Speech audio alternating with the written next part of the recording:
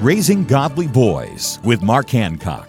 What is a phobia? It is an irrational fear of something that's unlikely to cause harm. There are over 400 recognized phobias out there.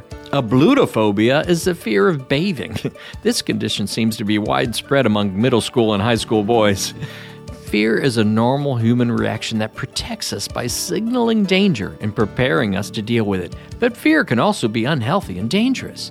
The Bible talks about the fear of man.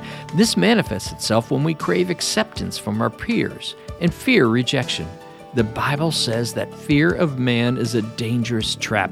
Don't let fear rule you and your child's hearts. Instead, remember that the Lord is on my side. I will not fear. What can man do to me? For more encouragement and parenting advice, visit Trail Life USA or RaisingGodlyBoys.com. Learn more at RaisingGodlyBoys.com.